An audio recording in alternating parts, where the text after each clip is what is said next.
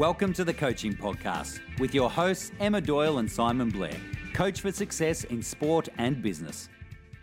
G'day, everybody, and welcome to the Coaching Podcast. My name's Emma Doyle. I am here with Paul Shirley, the process guy. Thank you so much, Paul. And would you believe 6 degrees of separation? This guy actually played basketball in Russia with my best friend back in Melbourne, Australia, Chris Anstey, who's also been on the podcast. So, Paul, welcome to the Coaching Podcast.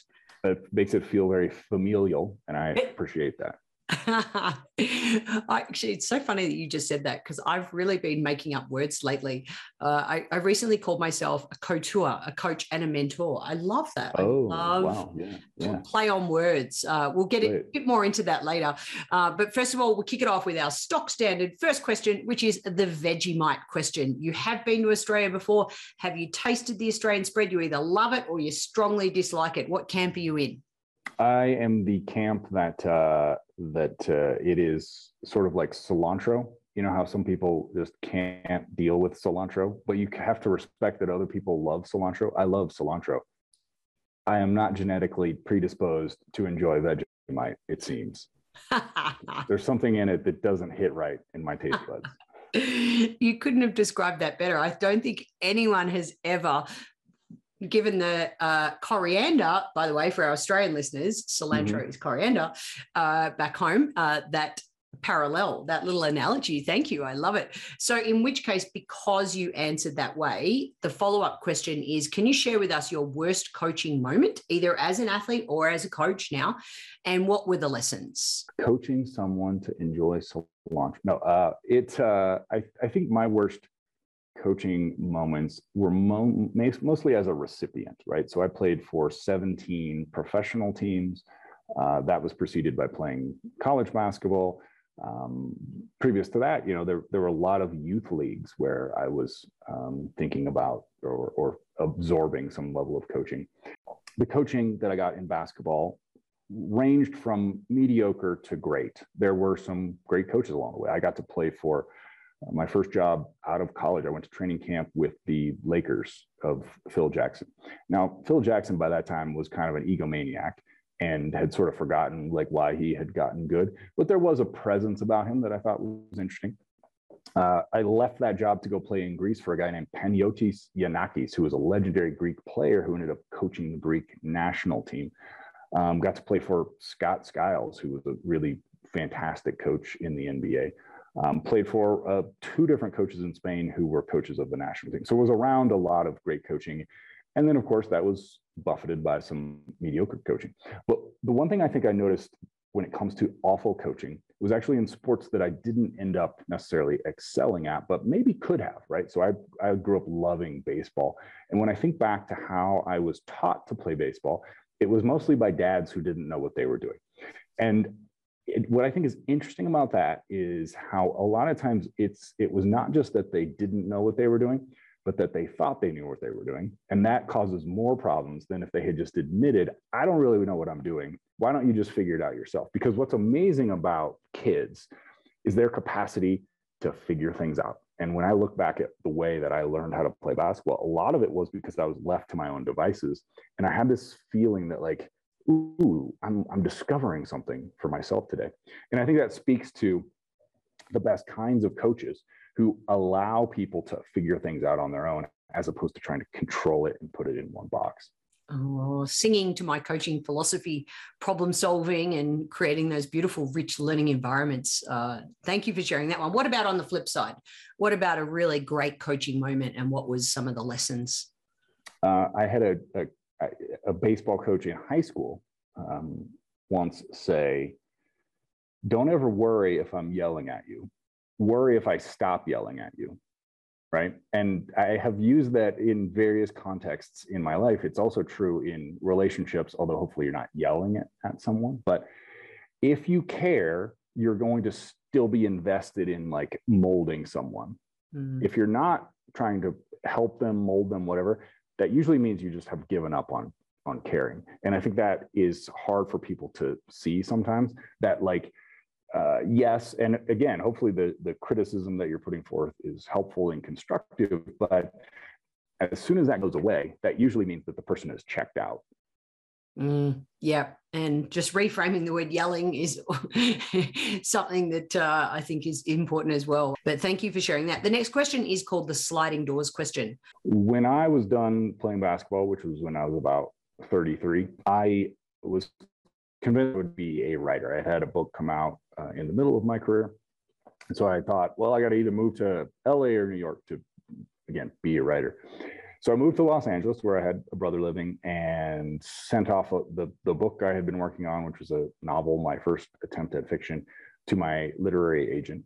And after about 6 weeks, he said, okay. This is all right. We're gonna take this to publishers. All of those publishers said no. And he's like, well, this is kind of the end. But I was thinking, I will not be daunted by this. I will get it out into the world. So I was going to self-publish it. I sent it to a friend who was going to edit it. 6 weeks later, she sent it back and said, I'm sorry, Paul, this is really neither a novel nor autobiographical. I just don't think it's good enough to move forward with it. And I broke down in a coffee shop in Venice, mostly because I didn't know what else I would do next, right? I had no interest in being in basketball anymore. I had just twisted that towel to its driest point. And I felt this sense of like, well, what am I going to do? So spent the next couple of months probably drinking too much and talking to people, and then realized that the problem was I didn't know what I was doing, but that I had this background in a thing that was really ephemeral and difficult, which was to become a professional athlete. And that if I could apply some of those lessons from athletics to writing, I could probably figure it out. So I just rethought and reconstituted the way I looked at writing, which previously had been, I'll write when I feel like it, end of the week, I'll write for 4 hours or something, and changed it to something more like basketball, which was, I got to do it every day. I have to do it for a certain amount of time, take all of the lessons I learned from basketball with regard to rest and self-talk and all of those kinds of things. And at the same time, realized that one of the challenges for me with writing was that it was so lonely. So started a collective of sorts in Los Angeles, a writers group, where we met, sat, wrote, and then talked about it afterward. And that then led to what I do now at the process, which is to help people build habits and routines and rituals well beyond writing and to all creatives and freelancers and hybrid workers. And I think that sliding door moment you talk about is that what they would call in screenwriting circles, the dark night of the soul, which is when you have to decide, like, am I going to make the final push to defeat the villain? And for me, that 2 months was that dark night of the soul, where it was, do I resign myself to coaching basketball? Do I go get a job as an engineer? Like, what is going to be the thing that I do? And so thankfully I had good support, and thankfully I had enough money saved where I could do those kinds of things, right? Where I'd played basketball. I had a couple of years of like living expenses saved where I could say, all right, I'm going to rethink my life. But it feels like a real turning point in my life. I love that. And I'm a big fan of the process. I've experienced it myself, and I love what you're doing there to help people. I think as we move forward into this new normal, it's even more important, and we'll touch on that in a little bit. The next one is in 1 to a maximum of 3 words. What do you think makes a great coach? Empathy.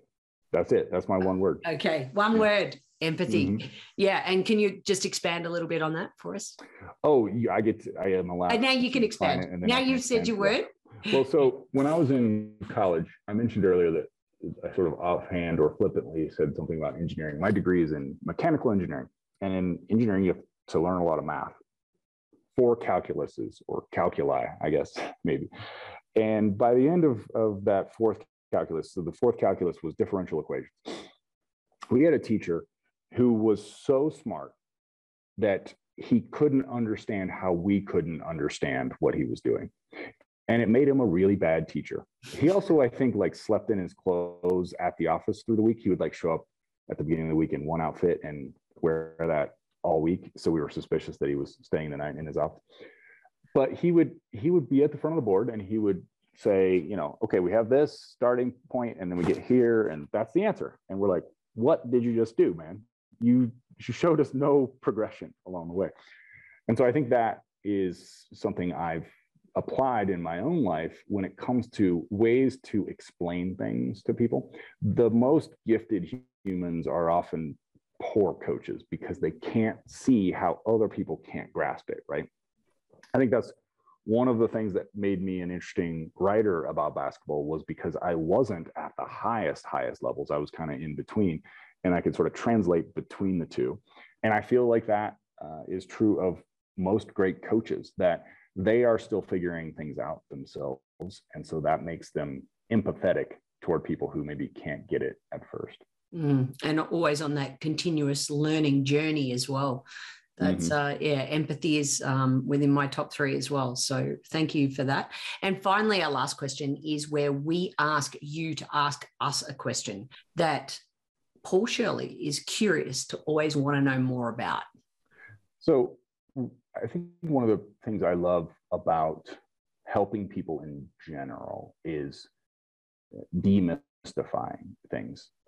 I felt often as a kid, kind of like my family, which had moved into rural Kansas from elsewhere, didn't know the codes and how to do things. I noticed this, even growing up when it came to like, what is it like to be a college basketball player? A lot of times people didn't want to give the answers, and I hated that. So I wonder, like, what's your original sort of wound that you are working to ameliorate as a coach? For me, that wound was that feeling of being left out. I hated that feeling. I like to help other people kind of not feel that way, right? To not feel left out or mystified. Well, we look forward to exploring that even more. I don't get to your answer. I can answer it too. I thought I was asking and you were going to give me your answer. But we can do that at the end. That could be a bit of fun. But for the moment, I'm allowed to go rogue. Let's go back to the process. Let's start there, because I mentioned I love the concept. Let's just start with that. What is the process for our listeners?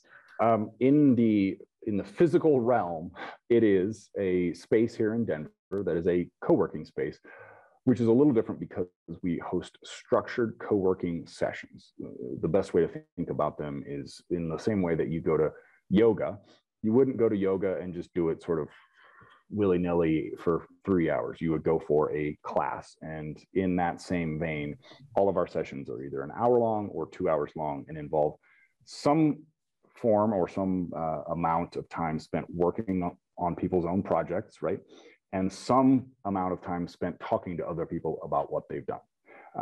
We talk about it a lot in terms of building community and accountability. There's that positive peer pressure that arises when other people are working, so you better keep your head down and keep going. And then I think the community that arises is that sense of other people are going through what I'm going through, which is what we all want, right? We all want to belong to a tribe of some kind. So it also takes on, in a way, the form of like CrossFit. There's a reason that CrossFit people are so devoted to each other. There's that sense of we did something hard together and now we're going to relax. In our case, what people are doing is left up to them. It could be somebody's working on a pitch deck. It could be somebody's got to send 8 emails. It could be that somebody's working on a creative project of the graphic design. It doesn't really matter. What is true is that we're always helping people arrive at a state of being in flow or in the zone, as people say. And then from there, we actually have an online version of that we host virtual co-working sessions all through the day. And we do some productivity training for some of our members as well. So I think it all starts with a physical space, and then it kind of mushrooms from there to the online version. And then we also do some business to business consulting for companies that are mostly interested in work-life balance and how to build good habits and defeat distraction. Yeah. And the thing I really like about it too is just the accountability. As you mentioned, accountable to your peers, but you're accountable to yourself, and just setting little micro goals to then have dedicated focus time, no mobile phones, and of course, great coffee, a little bit of red wine in the evening, and never for those little extra add-ons. And the website, and did you write your book? Do you want to just share a bit about that? Sure. Yeah. So the website for those who might be interested is createyourprocess.com. And as Emma mentioned, I actually had a book come out at the end of last year called The Process is the Product, which is kind of my manifesto around this idea that in order to accomplish anything, you have to fall in love with the process. I think a lot of people are under the mistaken impression that they can or should just gut their way through their day, and that just never ends up working out, right? Like, you might think that the spoils of victory will make it worthwhile someday, but it never actually goes that way. So it's teaching people that if they can fall in love with this process, paradoxically, that's probably when they'll have the most success. That there's just no finish line that will make all the running worth it. Yeah. If you're not happy without the medal, it's not like you're going to get the medal and then all of a sudden be happy. And I'm sure you can relate to that with all your basketball playing background. So let's flip over to the Great Resignation that we're seeing. Article I read yesterday about 4.6 million Americans quitting their job last November. Why do you think that's happening, and bridging the gap between that process thinking to why people are leaving and how they're going to re-enter into the workforce? What are your thoughts around that? I do think it dovetails nicely with what we were just talking about, because I think it's important to frame this the right way. It's not like there was some global conspiracy to make this true, but post-war Western economy was so much built around this idea that we had figured everything out and you could make everything convenient and simple and sort of streamlined. And that turned out to be fairly true, but what was lost was a sense of meaning and fulfillment, right? So if you go to work, I grew up near Topeka, Kansas. There was a Goodyear plant in Topeka, right? Making tires. Lots of people that I knew had parents who worked at the Goodyear plant. And I suppose there's a way to make working on the assembly line at Goodyear fulfilling. If you think about, like, am I getting better at this as a team? Are we, working towards something that is fulfilling? But it's tough, right? As compared to I'm building something with my hands, or I'm building something with my brain, and then I get to go sell that thing directly. That is where real fulfillment arrives. And so what I think we're maybe seeing is kind of this hangover that has happened in it. Maybe it's COVID, but it also could just be that, like, we got so efficient with globalization that we forgot that a lot of the fun is actually in the friction, right? That there's a lot of enjoyment to be had in that, like, the fact that you are, like, you just motioned, like, that you are butting up against something and you break through, and then you realize there's another thing to butt up against. We actually don't like ease. We do not like endless comfort. We want some of those challenges. And I think that's what we're seeing is people are saying, I just realized, especially because I'm not going to an office anymore where I had some of the trappings of social events.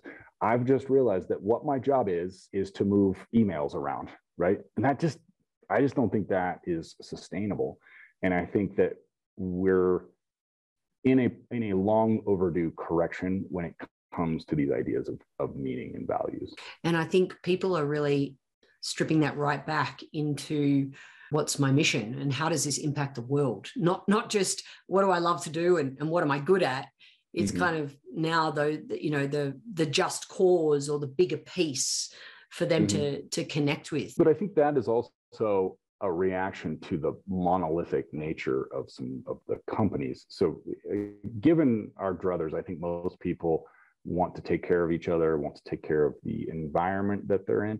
So I think that will actually wane, because people, as we kind of crinkle back down to, like, smaller entities, it won't even be a question, because I won't have to ask, is Emma's, like, massive company doing good? Because I'll just be like, is Emma doing good? I think probably so. So I can just trust. I think right now there's such a disconnect. If you work at 3M, right? There's such a disconnect between you and this giant corporation that we have had to put in these thoughts about corporate responsibility, et cetera. Those things come naturally to people. And so I think that's almost more a reaction to what has happened over the last 60 or 70 years. So the way the workforce is changing, and how that relates to coaching. What do you see with regards to coaching having a real value in the workplace in the next, couple of years? I was talking to my mom yesterday about her job, the things she's running into. She works at an insurance company in Kansas. And one thing we were talking about is how a lot of people want to be on their own, whether that's entrepreneurially or as a contractor. But what they forget is it's really a lot harder than it looks. So when I was living in Kansas City right after my basketball career, I was basically just writing. I had a job writing for 2 different outlets weekly. And, I would get a lot from people like, well, but what do you do all day? And I would have to say, well, it's pretty hard to make yourself do things. Like I knew that from basketball, but I'd gotten, fairly polished it, like that self-control, self-discipline thing. And so it was hard for them to get, like, what does the day-to-day look like? Because a big part of that is that self-discipline, self-control, self-motivation thing, that piece. And so I think the opportunity in coaching is potentially vast right now because so many people want this thing, but they don't know how to do it, right? Like they will think at first, like, well, if I could just be on my own, my life would be great. And then they quit their job, start thing, and they realize, uh-oh, I don't have any tools for this. Like I don't know how to do this. I say often about like being on your own, whether that's again running a business or just as a contractor. It is true that we all have to-do lists, right, for our days. If you're on your own, you have to create that to-do list also. And people forget that a lot of jobs, someone gives them the to-do list, and that the hard part is making the to-do list. So when you have to make it and execute it, things get really complicated really fast, and building systems and habits becomes all the more valuable. Yeah, I had a client recently who to-do list was always just being, her boss just basically gave her KPIs. And she was like, oh my goodness, I have to create my own KPIs, which I thought it was kind of cute because it was like this innocent thing, until something becomes in our conscious awareness, then we don't even realize, and it continues to roll on. So what about, what would you say from your playing background then? What advice would you have I want to break it up into maybe top 1 to maximum 3 tips for sports coaches, and then parallels or differences, 1 to 3 maximum tips for business coaches? What would you say? With sports, I think I always tend to think about coaches of youths, right? And I think that what I see in the world of coaching youth sports is, for better or worse, probably worse, a quashing of fun. So I think like we forget that any of these things that we're doing, we want to be efficient, we want to be fulfilled, all of those things, but on some level they have to be enjoyable. And I think when we are young, it's so vital that we get some spark of joy from a practice, a game, even a trip out to the backyard to hit a tennis ball against the wall or shoot a basket in the driveway. And so many, I think, like amateur coaches they think that a professional level coach is really like hard on their players, and they forget that those coaches also know on some level it has to be fun, or you're going to lose your team or group or person that person you're coaching. So what I would just emphasize all the time is to err on the side of making it fun, and that then you will be rewarded in the long run because your players will be loyal and they will look forward to showing up, right? Like we forget sometimes. I always talk about, like, with writing books, you forget that your job as a writer of books first is to get someone to the end of the book. Like if they didn't get to the end of the book, then they're not going to absorb anything from it, right? So it has to be fun enough to read that they want to get to the end. And I think that's similar when it comes to things regarding practice or games or discipline. you got to want people to show up, or you're not even going to be able to impart that discipline or those lessons. Yeah. Do you see what I mean there? Totally. And I think, I guess when it comes to business things, I think it's similar. They say that in good relationships, the ratio of compliments to critiques is like 5 to 1, and that in bad ones, it's sort of the opposite. And I think that's true when it comes to employees, people we're working with. Like you only get so many critiques before someone's just like, I don't want to look at this email because it's just another criticism. So figuring out how to, in writing circles, we would say kiss before kick, right? So like say something that you liked about it and then say the thing that you would change. And you'll notice even as I said that, I didn't say like, dislike. It's what did you like and what would you change, which has a much more positive connotation than dislike. I think people just don't respond well to you saying things that you don't like about it. They do respond to, I have an idea for you. Would you like to hear it? That kind of language and those kinds of ways of thinking. I think that can get into the realm of what people would call toxic positivity, which I think is valuable to address. Like, it's not saying everything you do is right. It's emphasizing the things that are going correctly, that we've made progress on, and then now making firm but caring or loving adjustments along the way. I love that. Caring's been a nice through line, empathy and love. I think that's important that we show that. And I'm in the depths of the book trenches right now, and I admire anyone that writes and thanks for that reminder about keeping it to get somebody from start to end, get them to the finish line. So back to your original final question on the podcast, in thinking about what you mentioned in terms of demystifying, something that I'm really curious about in answering that was the moment when I got out of tennis coaching altogether, was the moment that I learned how to communicate with different types of people.